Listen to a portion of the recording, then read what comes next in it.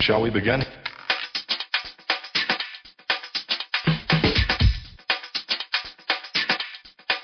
Let's begin now. Hi, this is Delisa Milton-Jones, and you're listening to Dishin Swishin. Hi, everybody. It's David Siegel welcoming you to another Dishin Swishin podcast. And, there's been so much going on as we head towards the playoffs, post-All-Star break in the WNBA, that, it's just too much for one person to talk about alone. So I brought in a couple of people this time for a mini roundtable that we can kick around all the things that are going on in WNBA. First, both are first-timers, so I'm glad to have new blood on the podcast. And first, let me welcome NBATV's Angel Gray. Angel, how are you? I'm great, David. Thank you for having me. It's a pleasure. Angel, you did great coverage on the All-Star game. I loved your interviews on NBA-TV, and it was just a lot of fun and informative listens. Thank you so much. I appreciate it. And then the other person, also new to Dishin Swishin, is Eric Nemchock from Fanrag Sports, one of the blogger extraordinaires out there for the WNBA, and it's a pleasure to have Eric on board. Eric, how are you today? Hey, David. It's a pleasure to be on. Thank you so much. My pleasure. So as long as Eric is based out of Chicago, and we know that Angel has worked for the Dream in the past, so I wanted to start this off by revisiting 2 weeks later the trade that everybody thought, well, a lot of people thought was one-sided at the time, Imani Boyette and Tamara Young going to Atlanta, and draft pick and Jordan Hooper going back to Chicago. I read numerous places that Chicago was, quote-unquote, tanking because of that deal. And, Eric, just you shake up the locker room and you shake up the results. The team is 3-0 since the trade, and, what are you seeing that's different in the sky subsequent to that trade? Well, it's interesting. First of all, I don't like to say teams are tanking because this is only a 12-team league that plays 34 games, so it's easy for one or two games to kind of, throw everything off. But, for the Sky, I think we've got Kalia Copper starting now. That only increases the team's athleticism.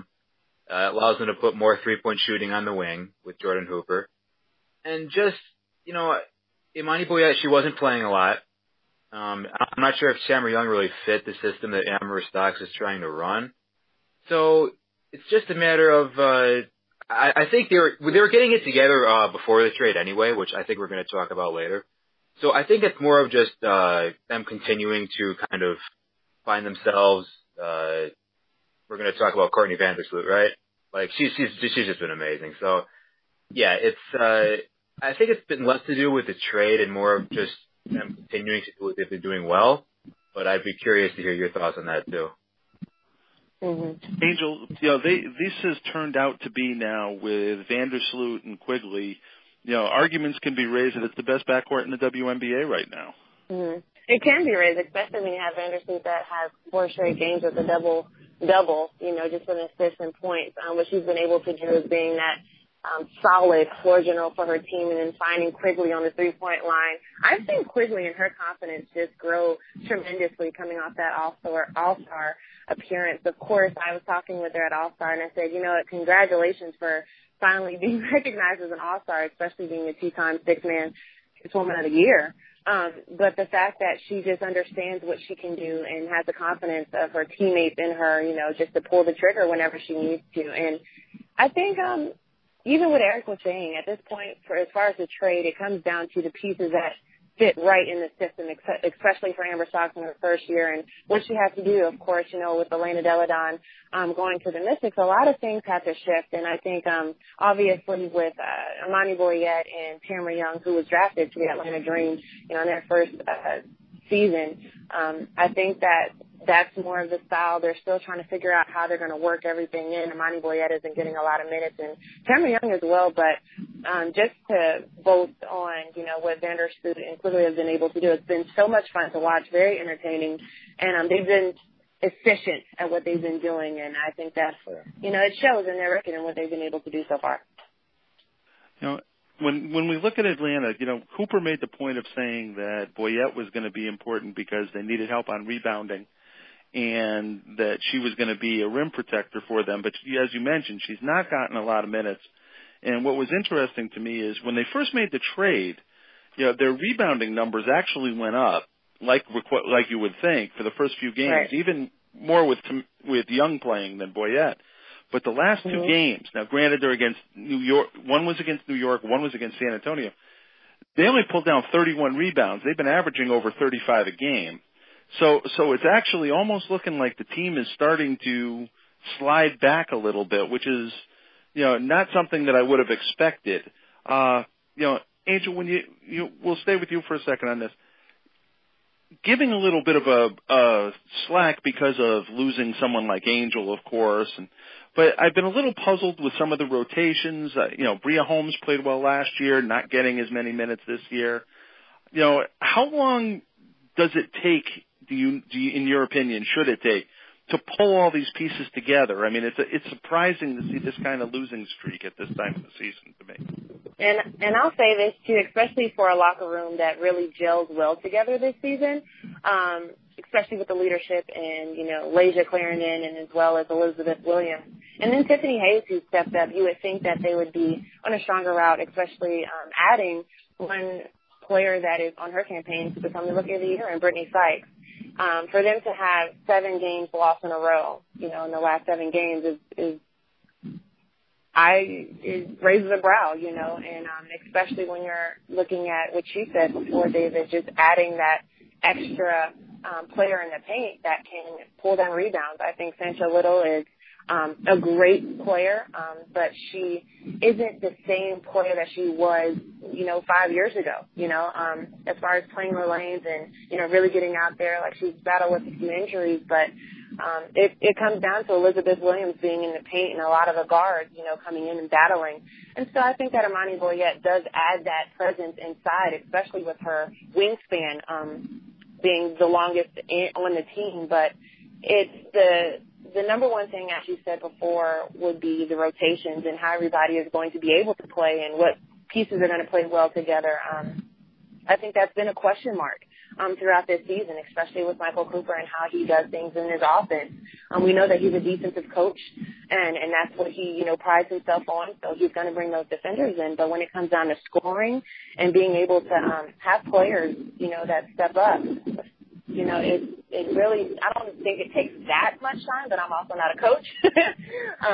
But I do think that it's going to be very interesting. It needs to change quickly, because I think that who knows what's in store for the Atlanta Dream next year. But I do think they have the pieces in order to be better than 0-7 in their last 7 games. Eric, when you look at the backcourt there, and you thought, Sykes has been, doing quite well, and I know people were talking about her in the Rookie of the Year race, but it surprises me when I see Sykes taking more shots than Tiffany Hayes before Hayes was hurt, obviously. It just seems like the inmates are running the asylum on offense. I mean, does that make any sense to you? No, wouldn't it make sense for Hayes to be shooting the ball more than Sykes? I mean, you'd think so, but once again, I'm not a coach either, so I don't know. I think it's a product of Atlanta. They really struggle in the half court sometimes. Like, if they aren't getting stops on defense and getting out in transition, then they're going to have trouble manufacturing good offense. And I think that's a product of that. Brittany Sykes, she's a great one-on-one player. She's a great athlete. She's a great slasher. There's no denying that. But I think where Atlanta gets into trouble is when they don't move the ball and they try to go one-on-one too often and, draw fouls and get to the free throw line, which they're great at, by the way. But when the offense breaks down, you got to try running stuff first. Tiffany Hayes, again, great player getting the free throw line, great one-on-one player, but Brittany Sykes as well. So I think that it's going to take some time. Sykes is only a rookie, it's going to take her time to get acclimated, and she's playing very well in pretty much all facets of the game. I'm sure you'd agree, but it takes time, I think, for rookies to kind of know their role in the offense, if you will, which is, in my opinion, what makes Alicia Gray's season in Dallas all the more impressive, but that's an aside. Mm-hmm. So, yeah, just the shot distributions, I agree, that's a little funny. Like, looking at their last game against San Antonio, Brittany Sykes, 22 shots. The next closest was Damaris Dantas with 15 shots. it's probably not ideal. Laisha Clarendon only shot the ball 5 times. So I think that's a product of them not being able to get anything in the half court, and leading into that would be bad half court defense. Like, it's hard to play with pace if you're pulling the ball out of the net all the time. San Antonio shot 52.4%. So it's funny because the trade, you got 2 great defensive players in Tamara Young and Imani Boyette, but their defense has not really been that great since the trade. So that's something they need to address, in my opinion, just as much as they do their offense. And if I can add to that, David, just what Eric was saying, like we said, Atlanta was known for his defense, and that's trickled down into his team. Like, he wants to be that defensive team, but, Asia McCautry, losing her, I mean, that is a big deal. Of course you can have people that step up and you want to promote the fact that you have other players on your team that are ready to step up, but she played the passing lane. She was a great defender. A lot of her points came from playing the passing lanes, getting out and scoring, in transition. And I think that's what the Dream has to do more of at this point, and I don't think we've seen a lot of that, which is very interesting. But then also with Laisha Clarendon, we talked about her being an all-star, but a lot of her is getting other people involved. So at the end of the day, you see some players who, where is the identity for who is going to be, the go-to player? I've seen Sykes with the ball in her hands on many possessions, where she's taking the last shot. She's a rookie, as you said. Like, how much, trust have you earned from your teammates? I think a lot of times it comes down to, we love each other in the locker room. Everyone has to step in. But I do think there has to be that seniority and that, veteran on the team that steps up and says, this is how things are going to get done. And Tiffany Hayes has to be able to be that player to step up and do that.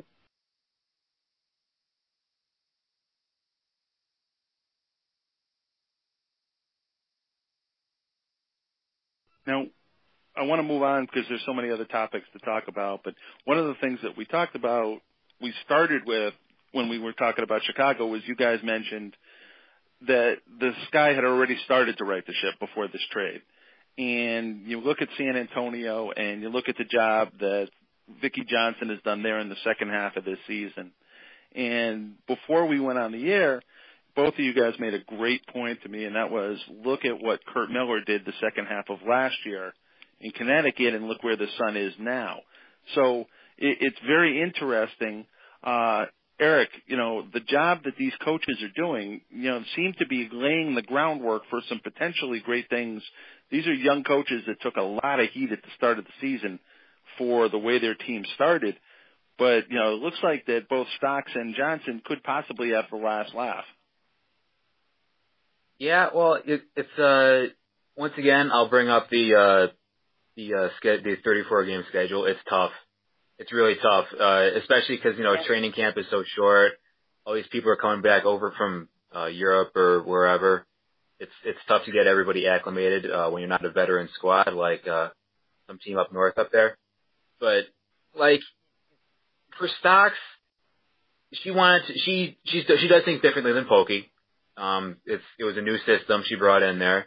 I'm not sure, I can't speak for San Antonio because Vicki Johnson was an assistant under Dan Hughes for all those years, but I think there's a lot of uncertainty down there as well because she only got a 1-year deal, and that team is so young. There's so much roster turnover there. It's tough. It's hard to do, and I'll go back to the old cliche, Rome wasn't built in a day. It's hard to compete with these teams like Los Angeles and Minnesota who have all their players coming back, who have played together forever, who have coaches who have been there forever, and you're a rookie coach coming in, and you have to deal with basically an entirely new team. So I think just the 34-game grind, it's difficult on coaches, especially younger coaches, but given time, things will even out. I don't think San Antonio was going to play at a 2-win pace the entire season, just like Chicago wasn't going to finish with 4 wins the entire season. That wasn't realistic. So I think that the way they've been playing these lately is more indicative of the teams that they really are. I'm not sure if you two would agree with me on that, but like I said, I don't think either team was as bad as they had shown early on. It just takes time for teams to get adjusted and for players to get acclimated. Mm-hmm. I mean, Eric, The Connecticut Sun started off 0-4. Look at what they're doing now in that third spot, spot into the, playoffs. So I think it's about trusting the process, knowing your team is, what I like about what Kurt Miller was saying, years ago was winning your locker room, putting the pieces together. And David, you brought it up, just like that second part of the season, how things shifted. A big part of that was Courtney Williams coming over and, being a part of that trade, which he thought was a good fit for her to be on his team. And a lot of people question that trade, but he knows what's best for his team. And so I think we're seeing a lot of that, just how they run their programs, and it's a process and trusting it. It really does seem to be a big difference in locker rooms and the need to have a cohesive locker room and that type of attitude in the WNBA right now. Not just in Connecticut, but like you mentioned, people liking each other in Atlanta and Chicago, but, it's important, but how important? And what I wanted to get back to for a second is, Angel, you mentioned the word identity in talking about Atlanta. To me, the one question that I still have about San Antonio, and the one question that I think is going to haunt them as this season comes to an end, as they only have about 5 games left, is they still have not, in my opinion at least, come to any kind of identity as to who they are with Plum, Jefferson, and McBride as 3 guards. They, due to the reluctance of Johnson to play them together when healthy and Jefferson being injured, it just seems like we're going to end this season still wondering who's the point guard of the future for San Antonio. Well, I think if you're looking at the last few games for the Stars, that Kelsey Plum has shown great improvement. Obviously, it didn't help that, she was injured at the start of it, and then obviously Mariah Jefferson as well, dealing with injury. But I do think that her confidence in being that floor leader, she's put in positions where she is successful coming off of those screens, side screens, high screens, and then setting up also players as the rollers going to the paint, almost that, Nash and Stoudemire type look. And that's what we've seen a lot in the last couple of games, coming off career high assists and career high points, for Kelsey Plum. And I think as the season and as her career progresses, we're going to see a lot more of that. I think that you choose a player such as Plum at number 1 because you want her. And we'll go back again. You weren't sure if, the Stars were going to keep her, and I think because of her being there, I think Ruth Riley trusts her in that role. And I think it comes down to how are people going to play off of that and having that backup point guard. And that's just what I'm seeing right now as far as the season goes. But Jefferson showed her value last game as well. I'm playing both sides here, of course. Jefferson showed her value, putting up big numbers in a short period of time. Eric, there's one thing that I do want to call can I call a fact also an urban legend? There was a lot of talk about the Stars going 5-0 with Plum playing 30 minutes. That is a correct statement. That is a fact. But I would like to also point out that 2 of those games were against Indiana.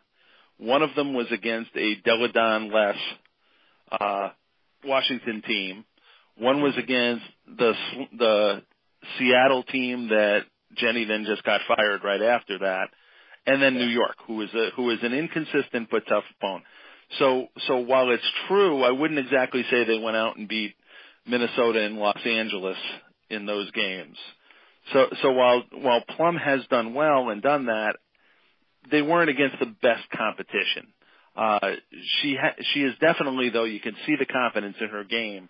And, she has made herself into, a probable choice for the all-rookie team. What do you, when you watch Plum now from at the start of the season, what do you see different? Well, I think Angel brought up a lot of good points already. Let's go back to when she played at UW, Washington. How did she succeed? They ran a lot of high pick and roll for her, and they spaced the floor extremely well and just let her go to work. It really wasn't that complicated. San Antonio, the whole team isn't built around her in San Antonio, so that's going to take time for people to get adjusted to, right? And especially she's got the speed of the game, the physicality of the game, much, much different going from college to the WNBA. So and then she had to play off the ball a little bit, which I don't think she was that used to. So it's just been a process to her. I think her point guard skills have improved. She's been able to slow the game down personally. She's definitely playing with more confidence. I agree. Like Angel said, she's been great with pick and roll, but she always has. That's been one of her strengths forever. So I think it's been a matter of San Antonio catering to her strengths as well. I think they've changed a couple things offensively, what they want to be doing with her in the starting point guard role, and just her getting those minutes, 30 minutes or more, regardless of whether or not, correlation does not equal causation. But Kelsey Plum playing a lot of minutes down the stretch, it can only be good for them, both mainly for the future, but for her immediate confidence and her immediate gelling with the team. I think her future with the team is more secure now than it was at the start of the season.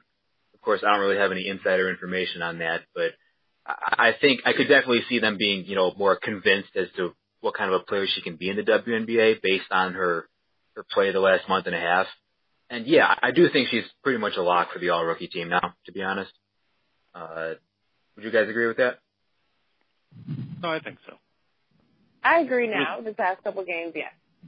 Couple games, yes. I'll also give it the caveat that there isn't a whole lot of competition this year for the all-rookie team, too. No, other than I wanted to say that, really but good and then really weak. Yeah. So, David, who would you say would be your top 3 or even 4 players that could be on that list? Because I'm sure we have our own area. I got to pick 3 or 4 rookies. Well, Alicia Gray is the rookie of the year to me. Mm-hmm. Saturday night was the first time I saw her in person when she was in Connecticut, and I was very impressed. I really was with her overall game.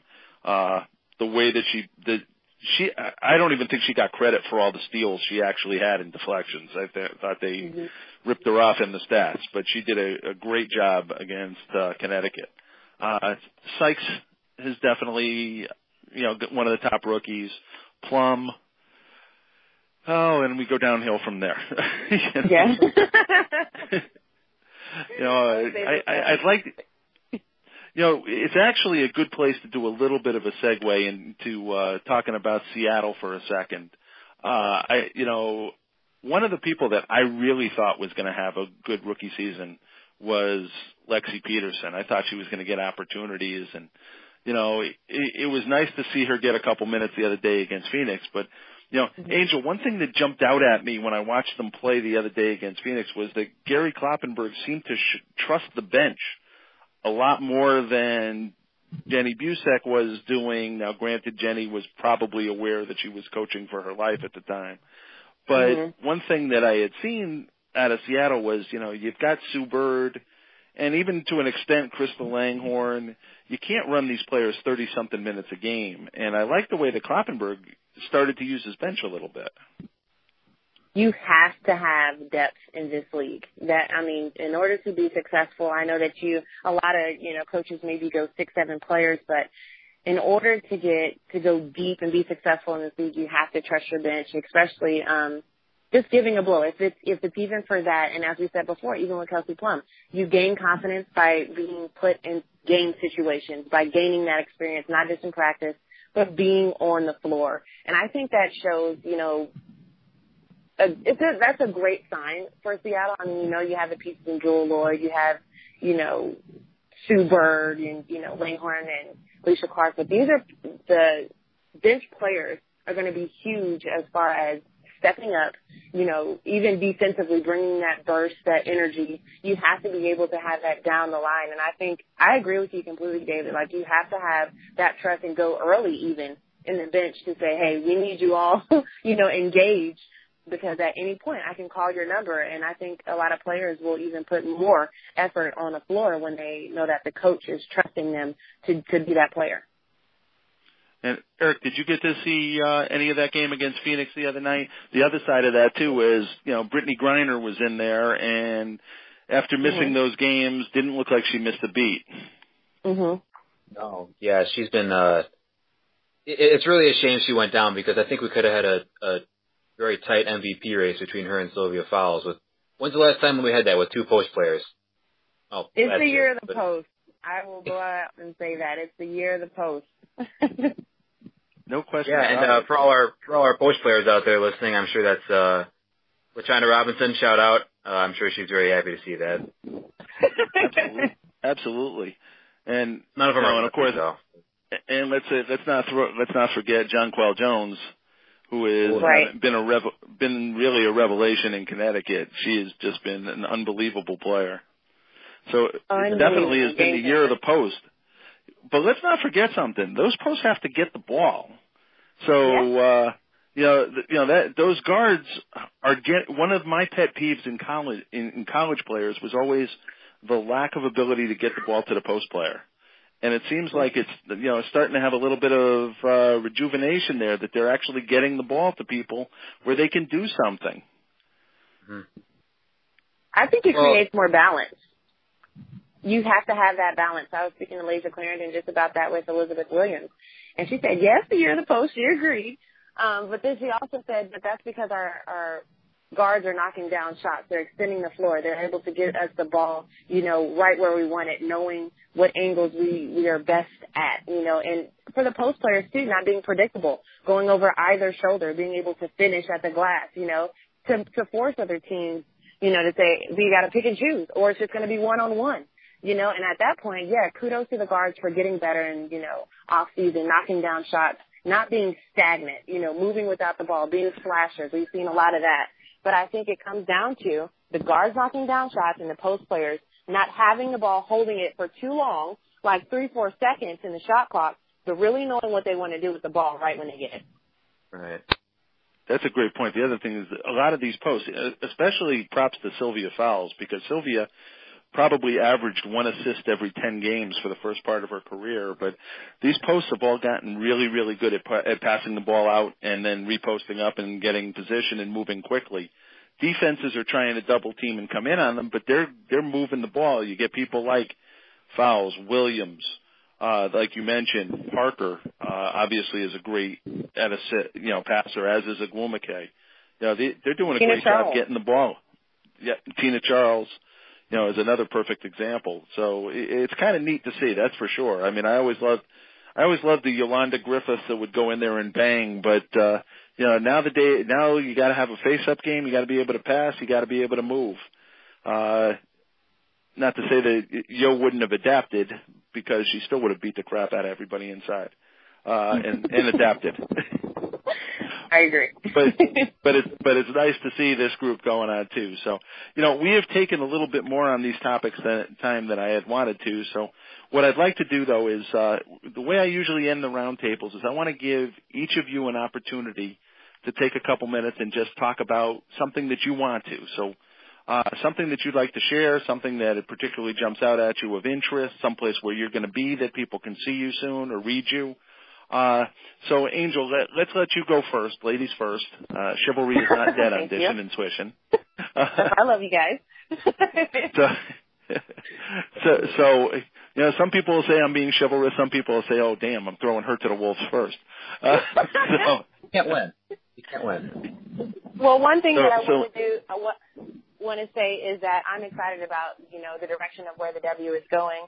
I'm excited about what Lisa Borders has been able to do, especially with NBA 2K18. I'm still looking for people to play me when that drops. So if anybody of you want to sign up, I'm definitely down to do that. I'm excited. I'll be covering the finals for the WNBA NBATV. So excited to be there. And then you can find me on Twitter at Angel_Gray1. And I think that's about it. Well, Angel, anytime we have you involved in the WNBA, it's a good thing. That's for sure. You definitely are a knowledgeable and a presenter of information that with high skill and entertainment level. Thank you very much. I'll pay you later. Eric, talk to me. All right. Well, you will not find me on NBA TV. It's very unfortunate. But you can find me at every Sky home game. I sit courtside. You can probably just seek me out if you want to stalk me or whatever. If you want to read my writing for whatever reason, fanragsports.com/author/E Nemchock. My Twitter handle is @NemchockE, which I've been told is confusing because it's my last name and then my first initial, but people can't get that for some reason. But that's okay. That's why I'm here to clarify it.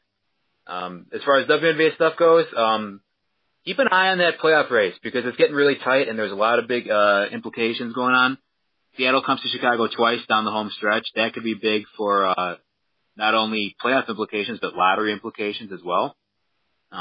We got Dallas in the mix. We got Atlanta's not dead totally, so it's gonna be a fun home stretch, and hopefully we can all come together. And I'd love to talk basketball with you guys, be a part of it.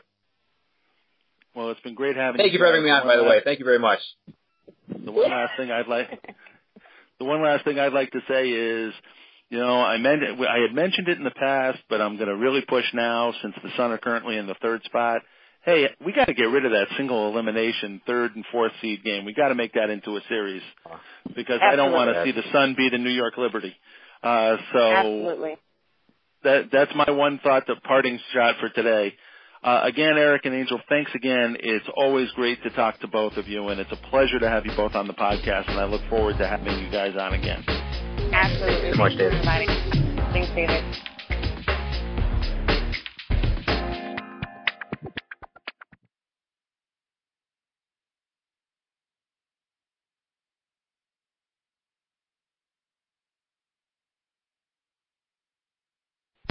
Shall we begin?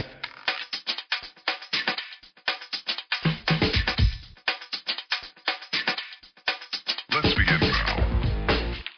Hi, I am Cynthia Cooper, named to the Naismith Memorial Hall of Fame, and you're listening to Dishin Swishin.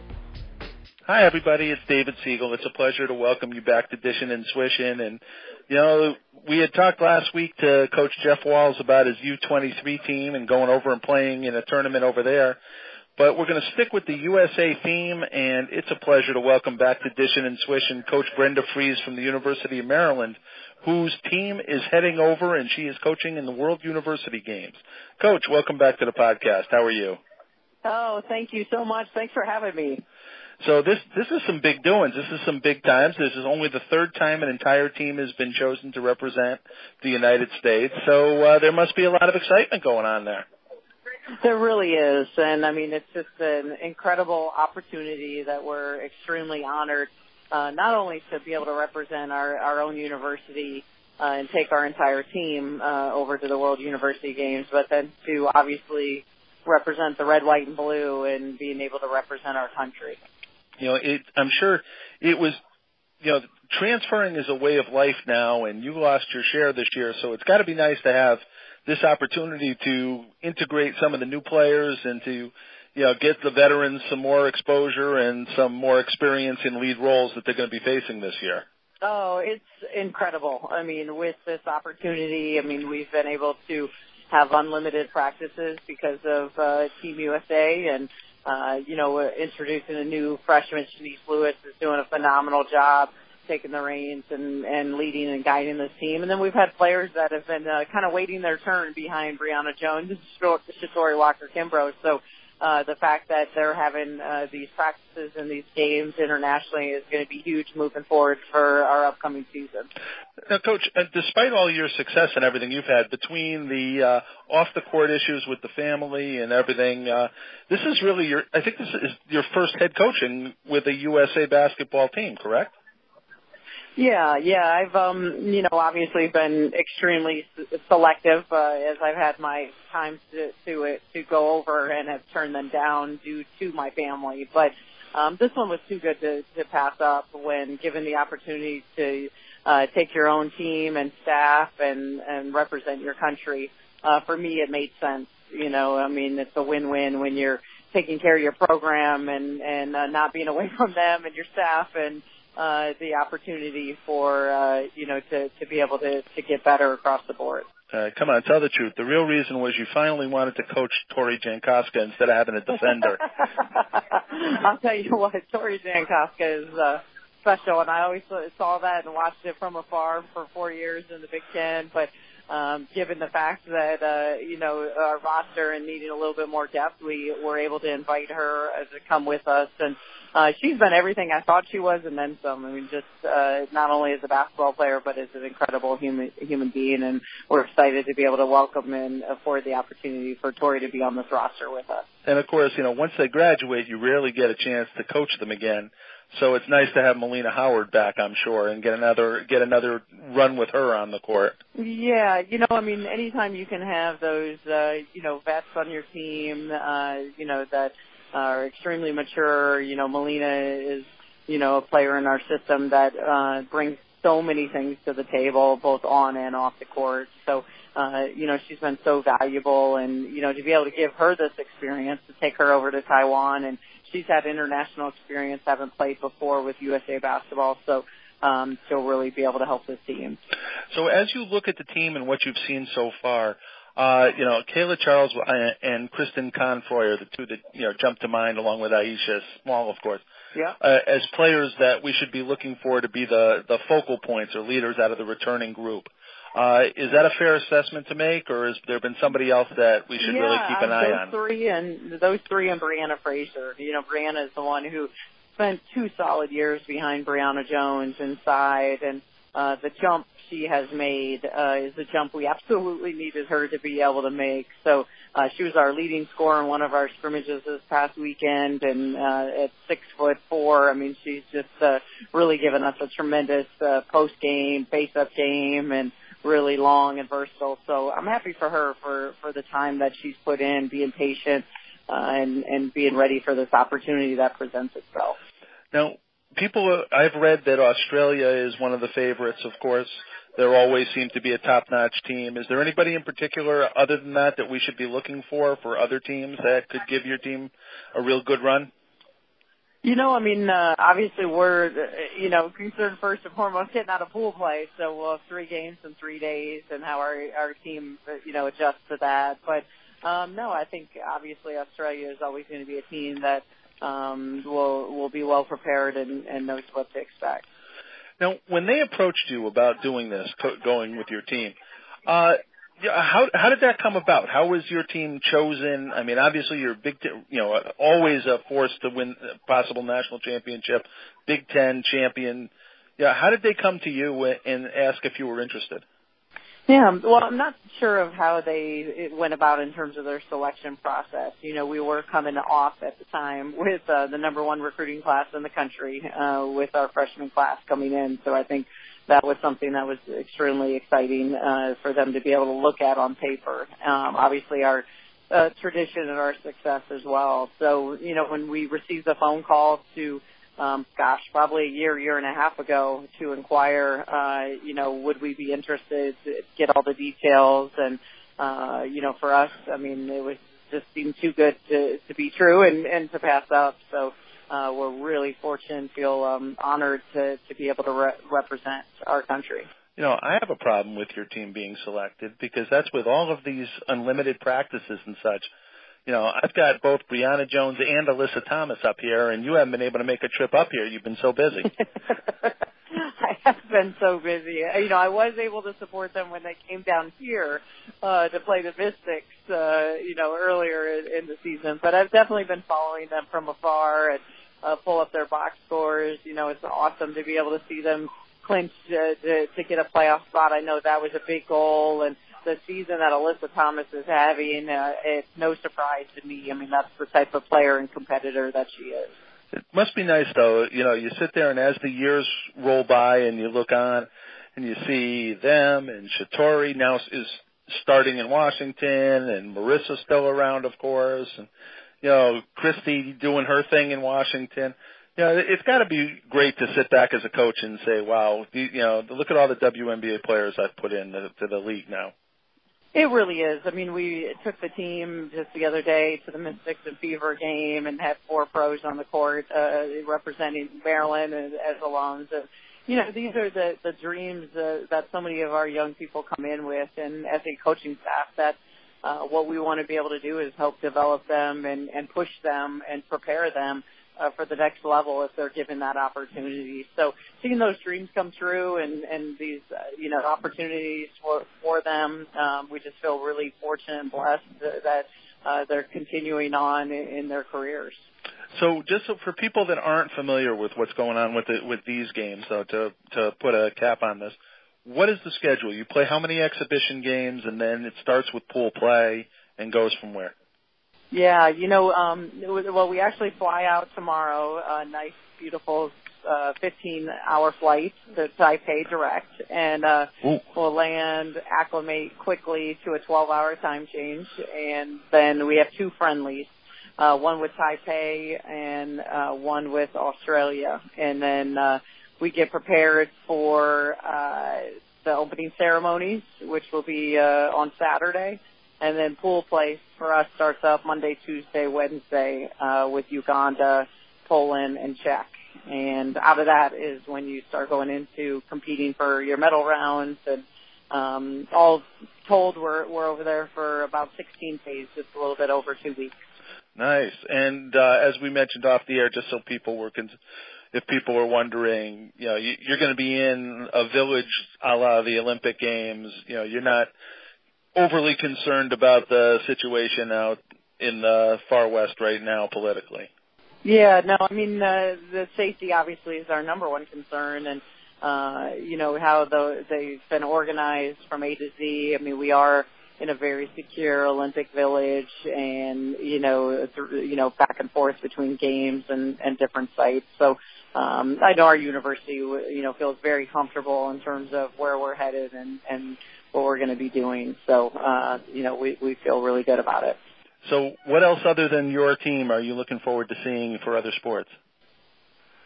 Well, from the men's basketball side, another Big Ten opponent, Purdue, men's basketball team has been selected. So I know we're really looking forward to going out and supporting another Big Ten team. And I know that, they've got a challenging task ahead of themselves as well. So we want to get it. But I'm really excited. I mean, between the village and the different games and, if there is some free time that we have, I mean, being able to support this, it's, kind of a little mini window under the Olympics going to the World University Games. So we're really looking forward to just experiencing it all. Well, Coach, congratulations on having your team go. I'm sure it's going to be a great once-in-a-lifetime experience for them. And I'm sure that you'll take advantage of every possible opportunity to culture and enjoy the time there. Well, thank you so much. We're really looking forward to it. And go Terps and go USA. Sounds good. Take care, Coach. Safe travels. Thank you.